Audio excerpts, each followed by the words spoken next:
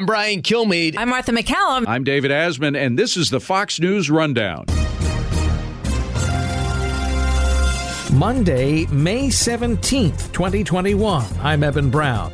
Nations around the world want a ceasefire between Israel and Hamas, but do Israel or Hamas want a ceasefire? We expect the UN to condemn unequivocally the violence coming from Hamas into Israel. This is the Fox News Rundown Evening Edition. It's been longer than a week since Hamas militants in the Gaza Strip began bombarding cities and villages alike throughout the state of Israel with rockets, prompting an Israeli response intended to overpower Hamas, which as of today is now labeled a terrorist group by the Organization of American States. That's in contrast to the United Nations, which as recently as 2018 refused to do. We have no expectations from the United Nations. Unfortunately, we heard again the same voices that actually call both sides to de-escalate, and we do not accept this equation. Danny Danon is the Israeli former ambassador to the United Nations. He's been at those meetings, which have happened in years past, where Israel, he says, is chastised for self-defense. We do not think you can put Hamas, a terrorist organization, in the same place with a strong democracy like Israel.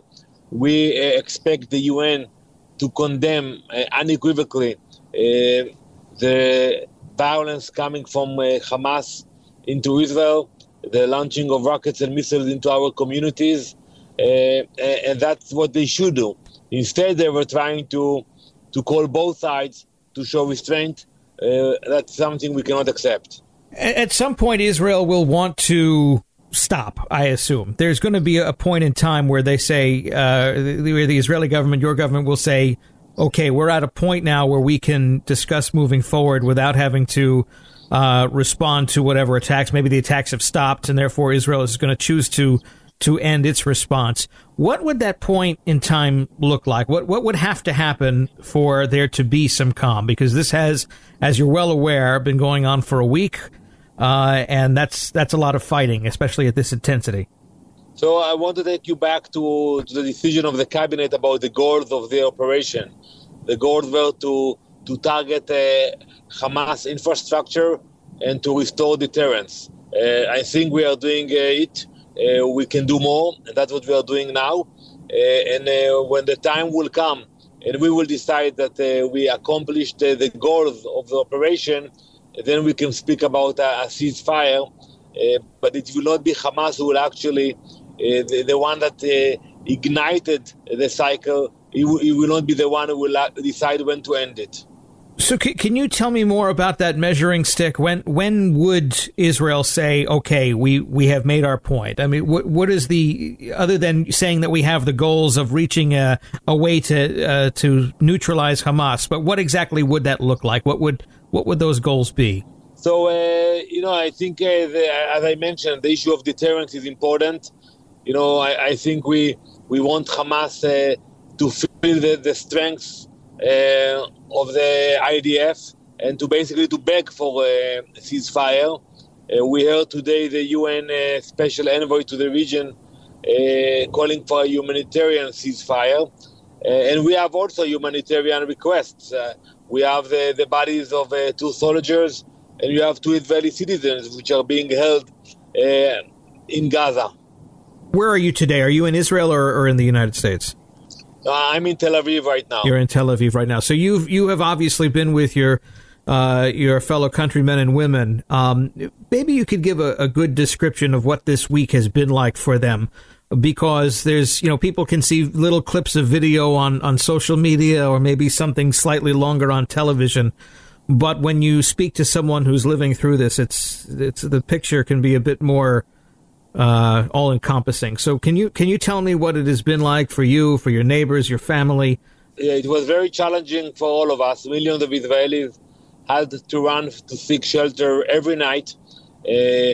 Some of us, we have shelter in our apartment, so it's easier. Personally, I had to drag my 2 daughters and to rush to the shelter.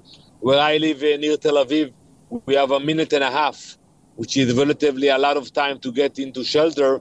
But my colleagues and family members in the south, in Ashkelon, Ashdod, they have less.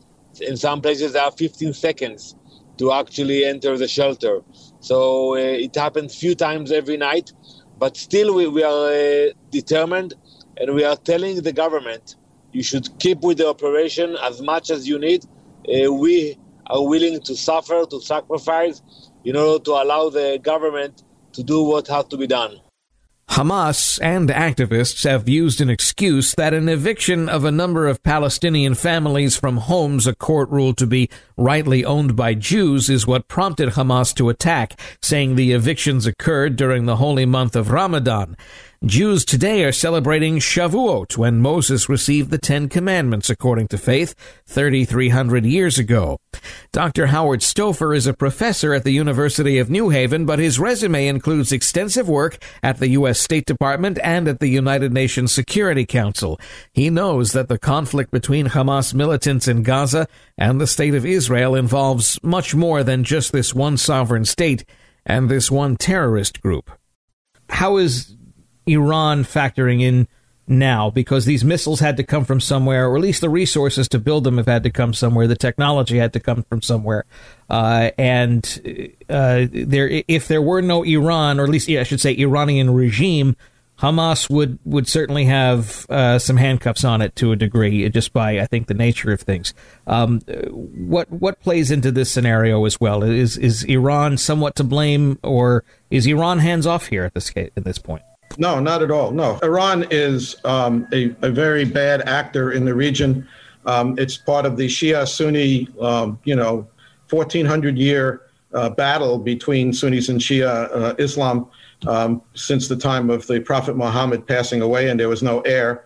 And Iran has been very active in supporting and getting missiles to Hamas through small ships, carrying them from Syria, carrying them from Lebanon, possibly even, getting them across the Egyptian border in the Sinai through tunnels. But they've been building up, Hamas has been building up this missile force for a very long time, for years.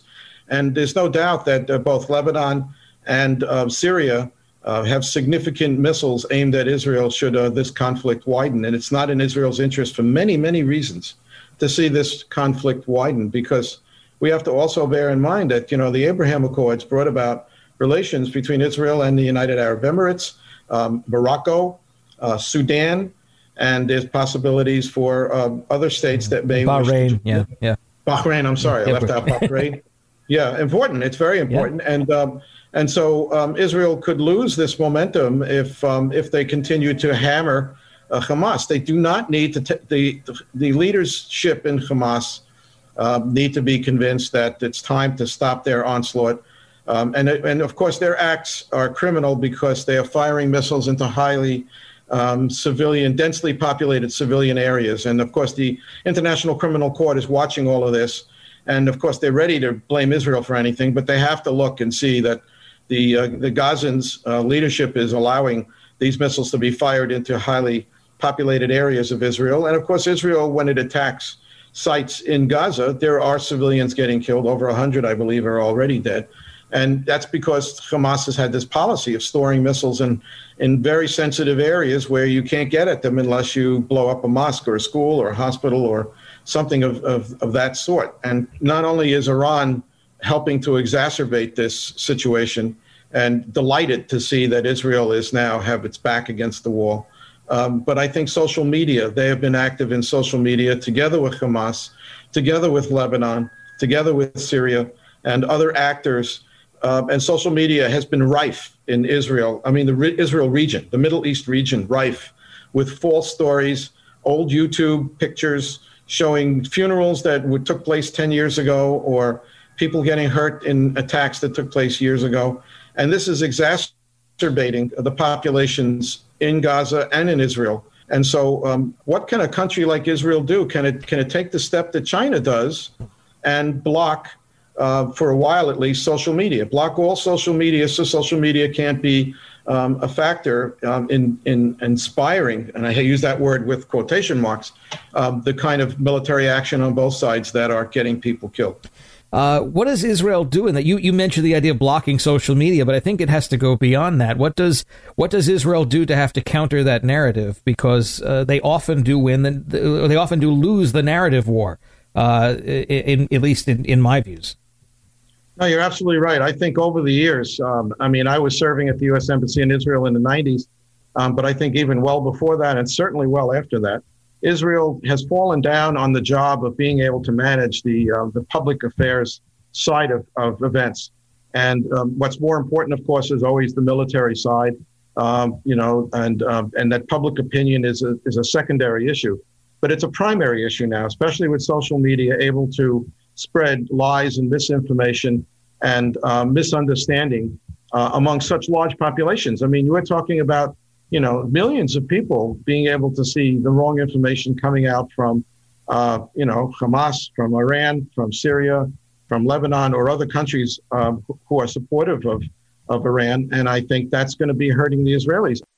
You've been listening to former UN Ambassador Danny Danon of the State of Israel and University of New Haven professor Dr. Howard Stouffer on the Fox News Rundown. We'll be right back. Regardless, fighting continues. Hamas continues to lob rockets. Israel is now targeting top leaders from Hamas and also Palestinian Islamic Jihad. Even the most casual observer would now ask someone like Danny Danon, the former ambassador, if peace is possible. What do you think the prospects could be for a future time of actual peace? Because when you're in the thick of these things here, and we've been through them before, it doesn't ever look like it's possible. But yet I know the state of Israel still desires a form of peace. Exactly what that peace looks like is still up in the air. But when you're in the middle of this, and this, at least from my own recollection, has been perhaps the worst of fighting I've seen probably in 10, 15 years. What are those prospects? Because I think every Israeli wants peace, right? I mean, that's I think, a foregone conclusion here. Absolutely. And we pray for peace 3 times a day. And only a few months ago, we proved that we can sign agreements with more countries, and we are eager to widen the circle of peace around us. Unfortunately, when it comes to Hamas, they are not an actor that actually wants to negotiate or to have peace. Their whole soul is to terrorize Israel, to promote their radical views, radical ideas. And I want to remind you and the audience that back in 2001, when Al-Qaeda attacked the Twin Towers and other targets in the U.S., Hamas was the only organization in the world to applaud and to support the vicious attack in New York City. So we are dealing with an organization that cherish death while we are cherish peace and life. Great. Thank you so much for your time today. Thank you very much. You've been listening to the Fox News Rundown. Stay up to date by subscribing to this podcast at foxnewspodcasts.com. And for up-to-the-minute news, go to foxnews.com.